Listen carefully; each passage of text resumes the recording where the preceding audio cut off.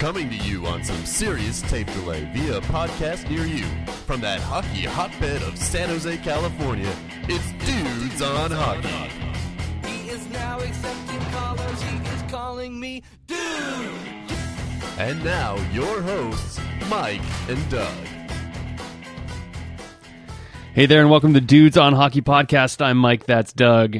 Dude, let's start with the good news, dude. Patrick Marleau, the all-time leader in NHL games played, dude, breaking the record, the most historic thing to ever happen in Teal. Dude. I think you're right. There's no question. There's no question. The most historic, other than possibly blowing the 3-0 lead in the Stanley Cup playoffs. This is the most historic thing to happen in Teal in a good way. Right. Definitely in a good way. Blowing the 3-0 lead, certainly historic in a non-good way. But you're right, dude. This is a huge milestone for Patrick Marleau, and obviously drafted in 1997, which I'm sure we have some listeners who weren't even born then. So it is truly a historic achievement. I'm glad to see that Gary Bettman read the most anodyne message he could, which was nice. Certainly you had to be thrilled with the Toronto Maple Leafs message that included, who was it? Austin Matthews and Mitch Marner talking, yes. And then you see a naked Jumbo in the background, which is, of course, perfect. That's exactly the correct message. Yeah, I mean, that was a close second to him breaking the record, to the best thing that happened that night.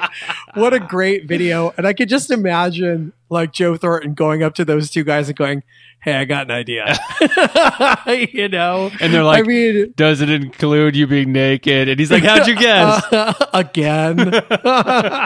So funny. I mean, amazing. And when you look at the video presentation that the Sharks put together for Marleau's sort of homecoming after breaking the record, which I honestly don't understand why they did that at the first home game. I get it why they did it on the first home game after they got back, but if they had waited just another game, there'd be actual fans in the stadium. Yeah. Like what? Like, what are you doing? Yeah. Like, I don't get it. Can you just wait like 2 more days? And then there might be some season ticket holders, your lifeblood, who get to celebrate this moment with you. Nah, we can't wait 2 more days. I don't get that. But anyways, the video that they'll do something else. Okay, but dude, come on, right? Yeah. Like, I mean, it added to the list of things that the Sharks have done in the last 18 months that are baffling. But I don't get that. Anyways, the video that they put together was first class. It was awesome to see so many faces, people who you expected to see, people who you were surprised to see. It was an awesome collection of former Sharks going all the way back. Not all the way back. I wish they had reached a little bit further back, but some great Sharks. And it obviously moved him emotionally, to hear all those great words narrated like a PBS documentary by Joe Thornton.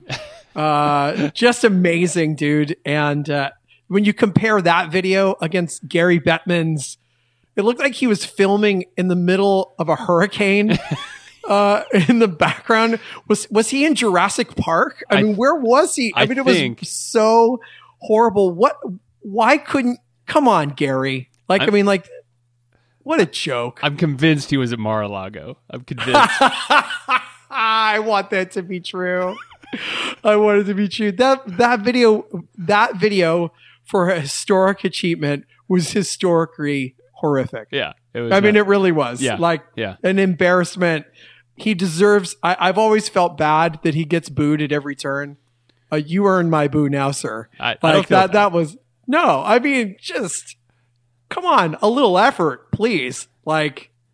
Yeah. unbelievable. I love the tradition of booing Gary Bettman because it's not even really about him anymore. It's more just like a tradition for hockey fans, you know? Yeah. It's Yeah. like, you know, the chants at the Spurs games or whatever, and how is it Arsenal that sings "You Never Walk Alone"? You know, whatever. It's like one of those traditions now. Like you see Gary Bettman, you boo him. That's just how it works. That's just what it is. Oh my gosh, dude. So, dude, I mean, think I'm going to transition this discussion to a similar topic because honestly, I'm trying to avoid talking about the Sharks this season. So we'll talk about something that we've seen in many articles since the record was broken, and something that I think we've talked about before in the past. I'd be interested to see how, if any, your perspective changes, and maybe our listeners' perspectives have changed, but there has been consistently this conundrum. Is Patrick Marleau a Hall of Famer? And there has been some articles written about it. Now, this, at least to me, this discussion or argument is separate from whether he will become a Hall of Famer, because I think, especially with this latest record being broken in such a long-standing record and a record that was held by Gordie Howe, arguably one of the top 2 or 3 players ever, and maybe the most important player in NHL history, I certainly think Patrick Marleau will be inducted into the Hall of Fame, and perhaps very early in his eligibility. But the question is, do you think that this body of work entitles him to be a Hall of Famer? And maybe this also includes what you think the Hall of Fame is and what it should be. Well, dude, we've talked about this a few times, and I think the last time we talked about it, you know, this record was still a little bit in the distance, right? Yeah, and in doubt. You know, that it was in question that his career would extend long enough for him to break it. It was in question whether he would still be in Teal if he would break it. It was in question if, you know, he had gone to another team like Toronto or Pittsburgh and won a cup. But will he be a Hall of Famer? It's 100% lock. Yes, absolutely. He broke the unbreakable record, a record that will probably never, ever be broken ever again. He did it. He should be. He will be. And based on his body of work, I would say this is a player, if he did not break the record, would still have been in the conversation for being a Hall of Famer. And when you have one elite statistic, and this is it, Yeah. then you're in. Right. So, yes, dude, I think I have made the argument in the past that perhaps his career did not bear out enough fruit to be a Hall of Famer on its own, but he has gone the distance here with this games played streak, and he deserves it. He should be a Hall of Famer. And the thought that the Sharks will have 2 Hall of Famers in the next, 5 years probably is exciting. Yeah. 2 players that we as fans in our fan heyday grew up watching. They both deserve it, in my opinion. Right. I'm more conflicted. I admit, I don't think that it is some sort of travesty of justice if Patrick Marleau were to be inducted into the Hall of Fame, and agreed, this is a most historic record. But, given the things that I usually think about when I think about what a Hall of Fame criteria is, I don't necessarily always think about how many games you played in the league, right? That's not something I think of. Well, if you played a lot of games in the league, that means you're one of the best players ever to play the game. Now, certainly in Gordie Howe's case, that's definitely the case. But, Patrick Marleau, if you look at his other statistics and achievements, it's a little bit more muddied, and some people have talked about it. And I don't mean to turn this into some sort of knock on Patrick Marleau, because that's not what it's intended to be. But, considering you think about, okay, was he ever the best player in the league at his position? Was he ever a recipient of some high-profile awards? Was he ever even the best player on his own team? It's hard to see that for Patrick Marleau. That's not to say he wasn't a fantastic player, especially in his prime. Obviously, a very useful player, even into his 40s. But that's what makes me conflicted about this particular issue, and I don't want to make it seem like, oh, I'm just like angry at the Sharks and all this kind of stuff. But at least my sort of perception of the Hall of Fame is you want the very, very best in the Hall. And And if you want to include a player like Patrick Marleau, who has this amazing achievement that really puts him ahead of literally everyone else who's ever played the game, I can see the argument for it. I just don't know if I would make that argument myself.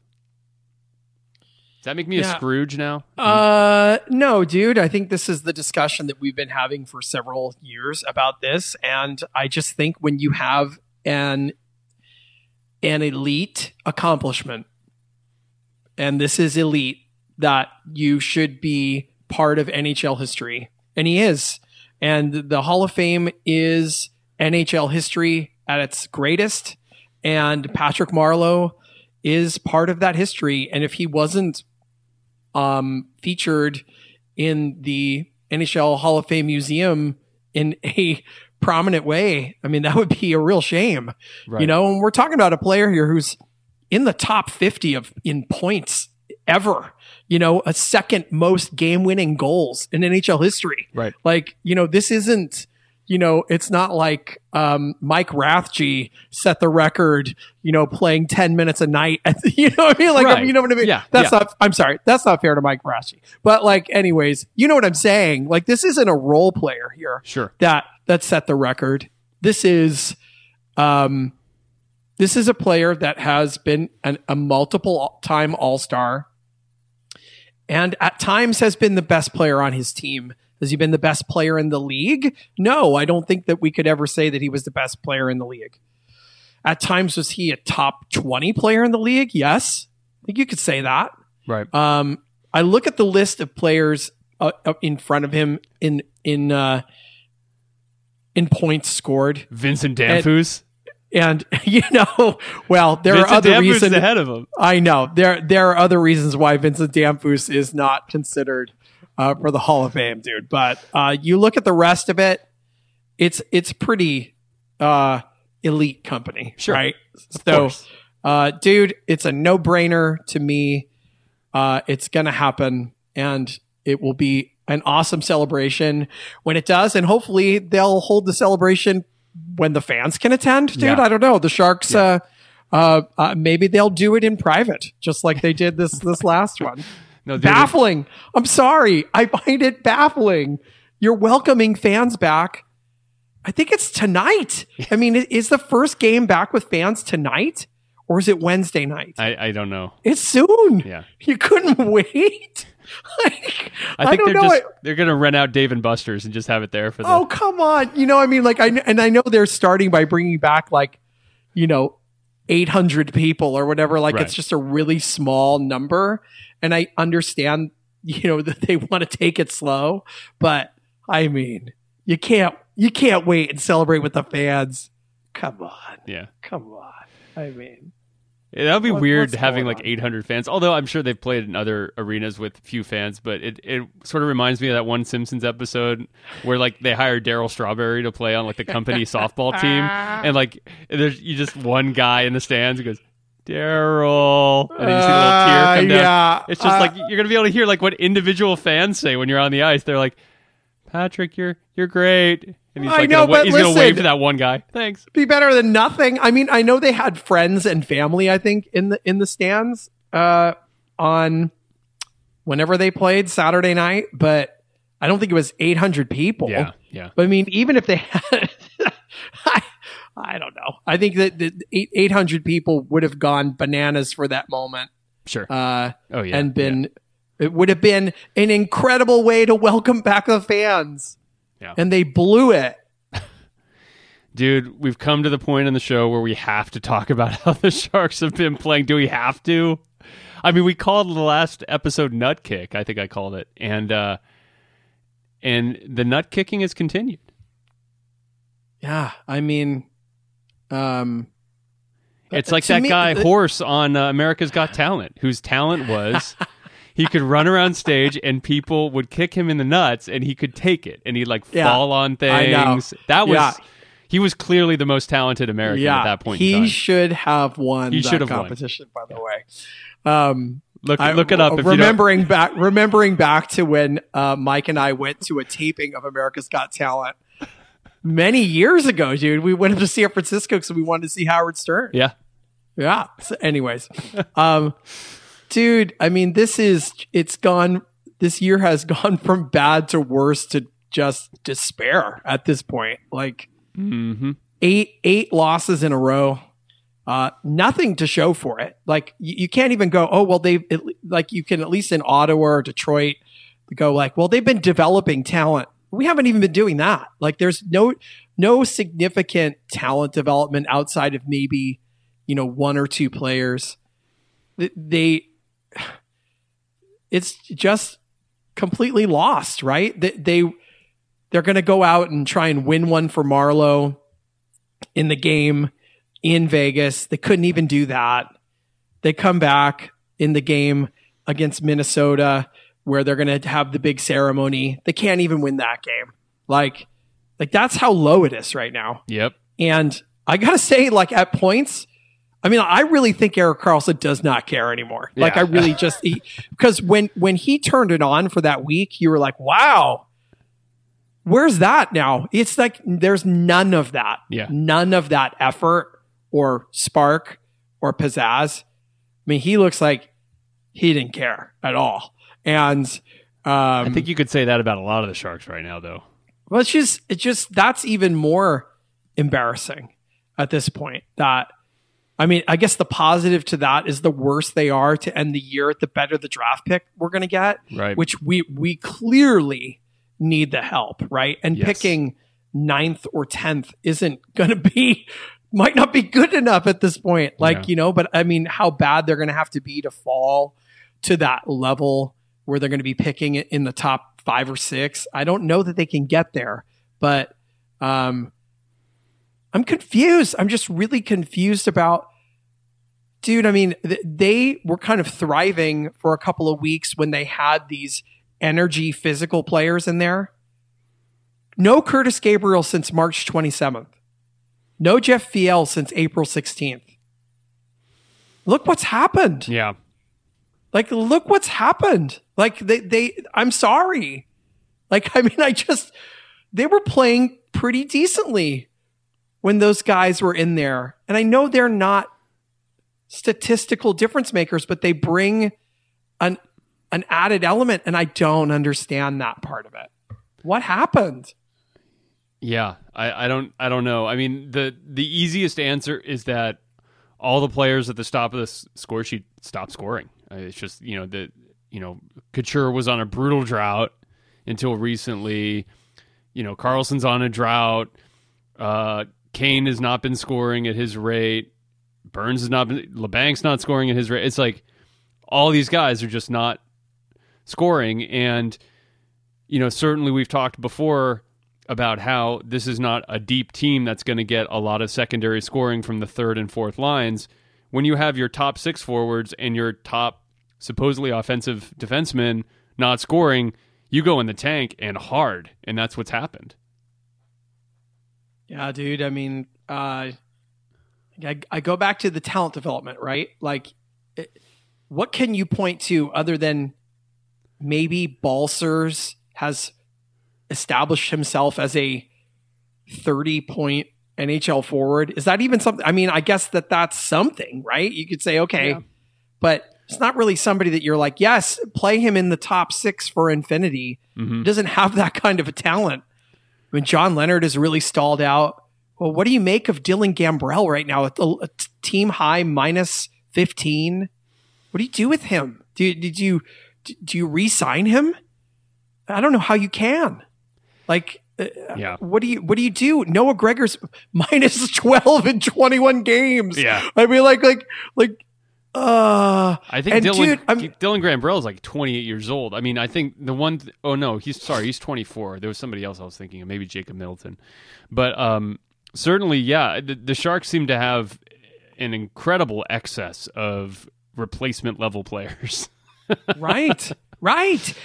And I saw this argument was made on another Sharks blog. I mean, like, why should Martin Jones play another second? Dude, I mean, he had a great March, but in April, his save percentage in 4 of the 5 games, .625, .792, .833, .810. He was pulled twice. Yeah. I don't get it. Makes Oh my God. I mean, like, so bad. Well, here's the thing, right? So this is an interesting thing that we might as well talk about because it keeps us from talking about the Sharks in general. But this is where the incentive structure for the coaching staff is different than the incentive structure for the team overall, right? Bob Boughner's paid to win games, right? He needs to win games. If maybe he plays Coronar, but Coronar's stats have not exactly been great. So if he probably has a slightly better chance to win the game with Jones in net than someone else, and if you lose 8 in a row, which he has now done, inevitably there's going to be calls for your head. So he's trying to forestall that talk, and if by pushing Jones in the net hurts the team overall because we're not playing anybody else, that's probably better. And that, that's kind of the mindset you want for the coaching staff. I'm not trying to argue against Boughner here. It's like, that's the mindset you want. You want the coaches to try and win the game today, right? That's the purview that they normally have. You don't want them saying, well, whatever. We don't really care about winning. It's like, you need to have a culture where you care about winning. It has to happen. But I think this is what we're seeing is we're playing players that are barely NHL players in the case of Martin Jones, if an NHL quality player at all.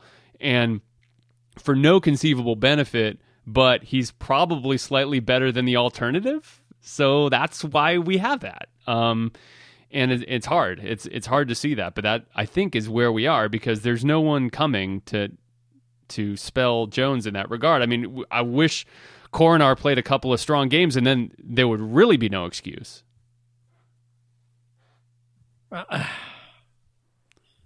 Yeah, I mean, it's yeah, you're right. I mean, how do you say his name? Coronar? I don't know. Coronash, dude. I feel bad about it. I mean, I feel bad mispronouncing people's names. I mean,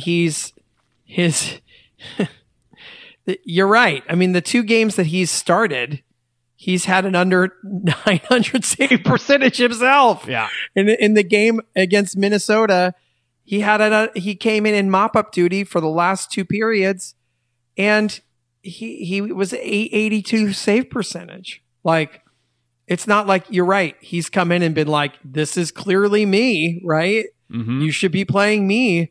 But I mean, Martin Jones, it's just got to be deflating at this point where you're the Sharks team. But I don't know. I don't know. Maybe they just, I'm so confused. I don't know if we need to talk about this much longer, to be honest with you. Why? Yeah, no one wants to hear about no one wants to hear no this one wants crap. to talk about it. It's just I'm just going to peruse the comments on the blog to see how about people are talking about making big changes, buying out Martin Jones, convince Burns to add Seattle to his list of 3 teams. I mean, Chip makes some good points here in the comment thread. All these things are probably good, but the thing is, Chip, it's like if you still have this core, let's say, given what you say happens, right? Everything that you say happens. You buy out Jones, Burns goes to Seattle. We select a blue chip goalie prospect in the draft, although I think the history of selecting great goaltenders high in the draft is not great. Select 2 league average goalies, use the cap space to fill out the roster, including targeting a third line center. We still have a team that doesn't make the playoffs, in my opinion. So if you do exactly everything you say, I'm not sure we have a team that's much better than the one we have, which I think is, in a nutshell, the problem the Sharks have at this moment. So yeah, it's just there is no 1 or 2 move solution to this team. There just is not, and it just sucks to think about. The first question that is going to have to be answered when this atrocity of a season is over is, does Hasso Plattner care? Right? Does he care? Because if he cares, then either he's going to have to tell Doug Wilson, you fix it now. This is humiliating and embarrassing, right? Or he has to fire him and bring in somebody else to fix it, right? Because you know how I feel. I don't know that Doug Wilson can fix this because I think he's too attached to emotionally to a lot of the things that are here, because this is not, this is not 1 or 2 moves from fixing this. Right. We're not one or two moves away. And you could do some craziness like buy out 3 or 4 players. But there are 2 major problems with something like that. One is Hasselplattner suddenly has to pay a bunch of extra money to players that aren't even going to be on the roster. That's got to sting. And 2, it's not at all certain that you're going to be able to replace those players with anybody good. So it's not like, oh yeah, we just have players of Evander Kane's caliber just sitting around that we can just hire and put them in the roster. It's like that doesn't happen. It's just some of the, oh yeah, okay, we buy out Erik Karlsson. Well, Hasselplattner's got to play out however much money. He's got to pay out $50 million or whatever to a player who's never going to play for the Sharks. That's going to hurt. Well, I mean, I think it's at this point, it's insulting to say to the fans, which was the statement, at the mid-year report, oh, well, next year, this team's going to be competitive. And, the coaching staff has done a great job. Come on. That's not true. Both those things are not true. This team is worse. They're worse than they were last year. Yes. They're worse. Yeah. So you made it worse by firing Pete DeBoer. It's worse, right? And you actually made our most hated rival better. So good for you. Like, way to go. And that was a bad move, right? It was not the coach. It's clearly the players. The players are a mess, right? So that's the first one, right? And this team is not going to be competing for the Stanley Cup next year. So don't lie to me. Like, I'm not an idiot. Right. I know that that's not what's going to happen here. So we need to say, oh man, we have failed at many levels, and we're going to reset this and reboot it and have a rebuild. And I hope Erik Karlsson doesn't like that news. He seemed to not like it when it was alluded to. Good. Then ask for a trade. Yeah. Bye. Yeah. And I don't care what we get. Right. Bye. Like, I mean, get his salary out of here. Right. And if he makes another team significantly better, I don't care about that either, because he's not making our team better. No, I think that's an important point, right? It's, if nothing else, we need to see the realization of reality here. We need to see that reality is actually being reflected in the management of the team, and not like, oh yeah, couple chips fall different, we're a playoff team. It's like, no, you're not. You're not a playoff team. And for that's a really good reason to lose confidence in Doug Wilson. Certainly, hoping that the team would be better is one thing. Now we have 2 seasons worth of performance to indicate, yeah, this ain't turning around, right? And Colorado is great, and Vegas is great, and Minnesota's pretty good, and St. Louis got super unlucky, so they should be better.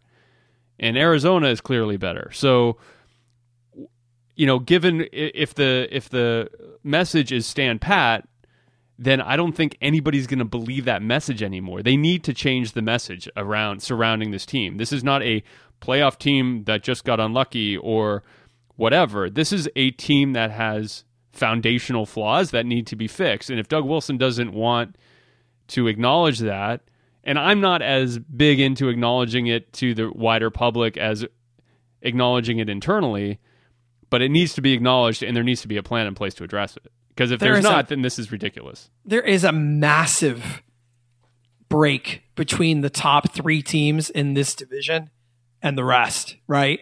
It's massive. Vegas, Colorado, Minnesota all have over 65 points. And then the Sharks, they have 41. 41. Yeah. Like, they're nowhere close to the top 3 teams. Not even close, right? And are they still within sniffing distance of the 4th spot? Technically, yes, they are, right?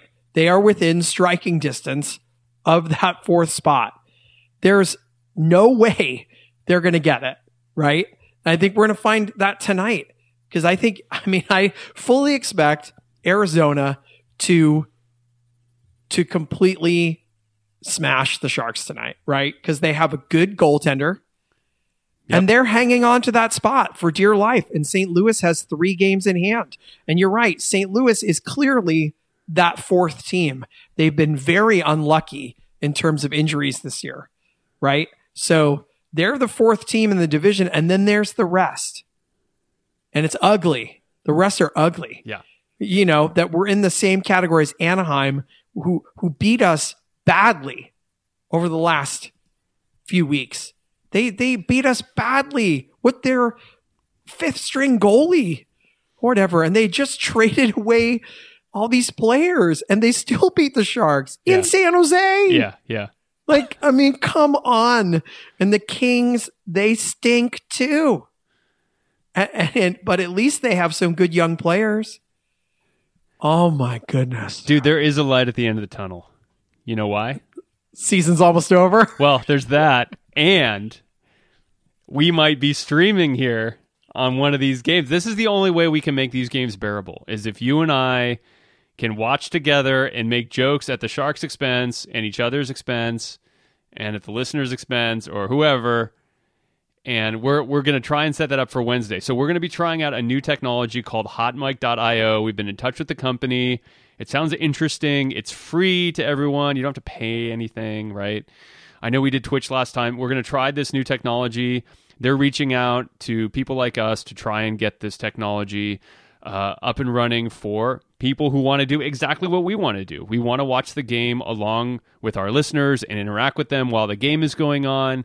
They have some interesting technology that we're going to try out to sync the game up with what we're watching. You can look into that. There's going to be some more information about that. You can look on our Twitter feed or on dudesonhockey.com for that. But Doug and I are going to try this thing out. I think we're going to try doing the first period of the game on Wednesday. I hope you all can join us.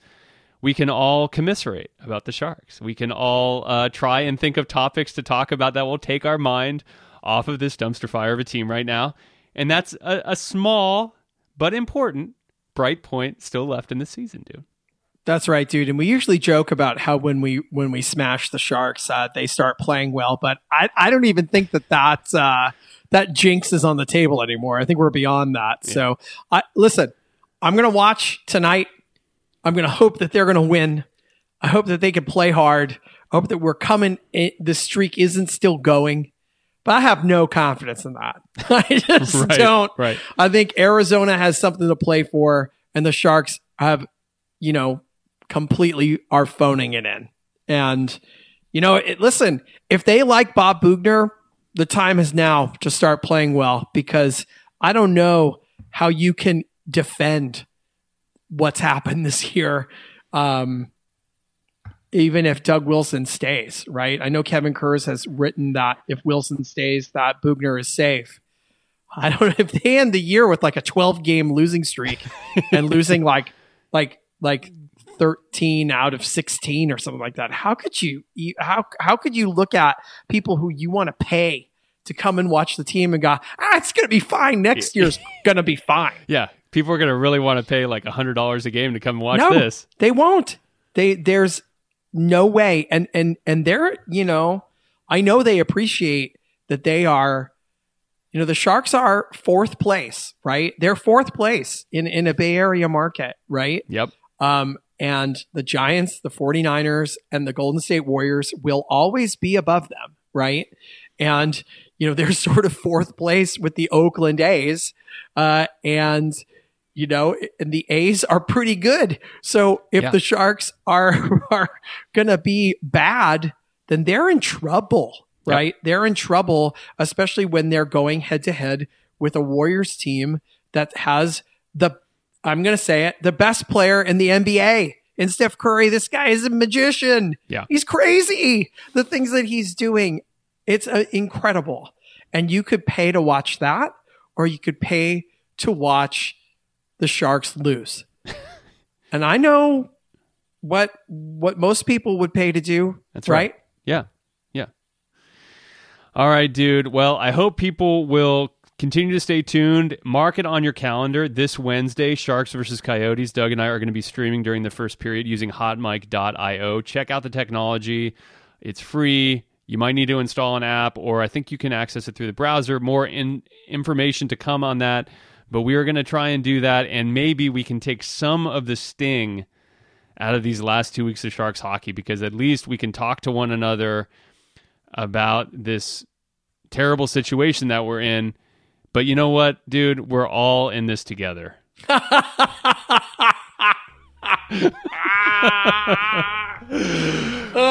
Dude, I got news for you. I don't want to be in it. I'm out, dude. You're never out, dude. You're I'm in out. for life. Get me an Ottawa Senators jersey. I'm out of here. Go Sharks. Hate the show? Want to get your questions on the air? Email questions at dudesonhockey.com. Dudes on Hockey is not affiliated with the San Jose Sharks organization or the National Hockey League.